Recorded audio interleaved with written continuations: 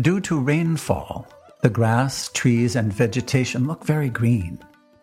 Sometimes the grass is covered by a certain kind of red insect, and when the green and red combine with umbrella-like mushrooms, the entire scene changes, just like a person who has suddenly become rich.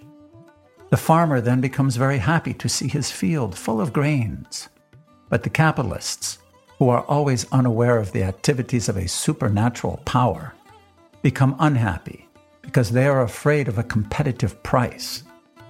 In some places, certain capitalists and government restrict the farmer from producing too much grains, not knowing the actual fact that all food grains are supplied by the Supreme Personality of Godhead.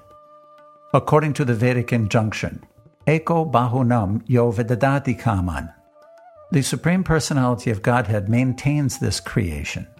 Therefore, he arranges for a supply of whatever is required for all living entities. When there is a population increase, it is the business of the Supreme Lord to feed them. But persons who are atheists or miscreants do not like the abundant production of food grains, especially if their business might be hampered. During the rainy season, all living entities in the land, sky, and water become very refreshed, exactly like one who engages in the transcendental loving service of the Lord. We have practical experience of this with our students in the International Society for Krishna Consciousness.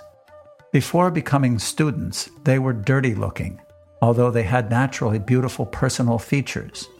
But due to having no information of Krishna consciousness, they appeared very dirty and wretched. Since they have taken to Krishna consciousness, their health has improved, and by following the rules and regulations, their bodily luster has increased. When they are dressed with saffron-colored cloth, with tilak on their foreheads and beads in their hands and on their necks, they look exactly as if they have come directly from Vaikuntha. In the rainy season, when the rivers swell and rush to the oceans and seas, they appear to agitate the ocean. Similarly, if a person who is engaged in the yogic mystic process is not very advanced in spiritual life, he can become agitated by the sex impulse.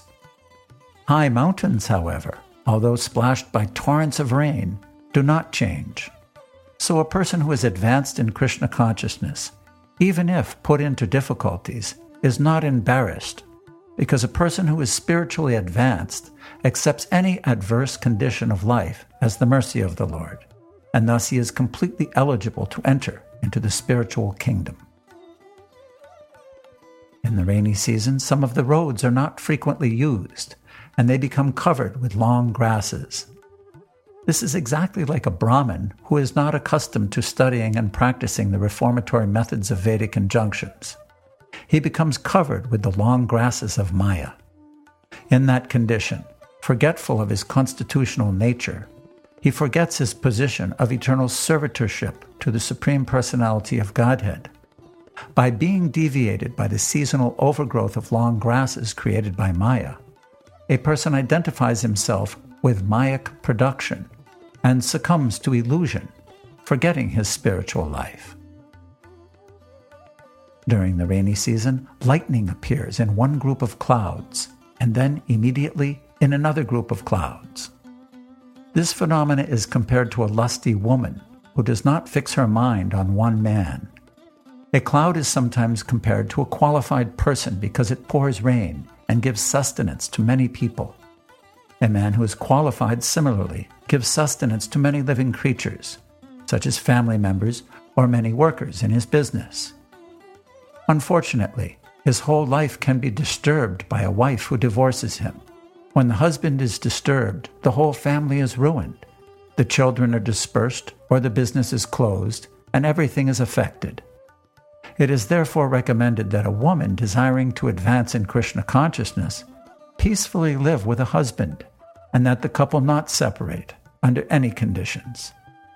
The husband and the wife should control their sex indulgence and concentrate their minds on Krishna consciousness, so their life may be successful.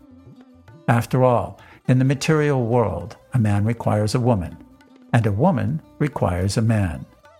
When they are combined, they should live peacefully in Krishna consciousness, and should not be restless, like the lightning flashing from one group of clouds to another.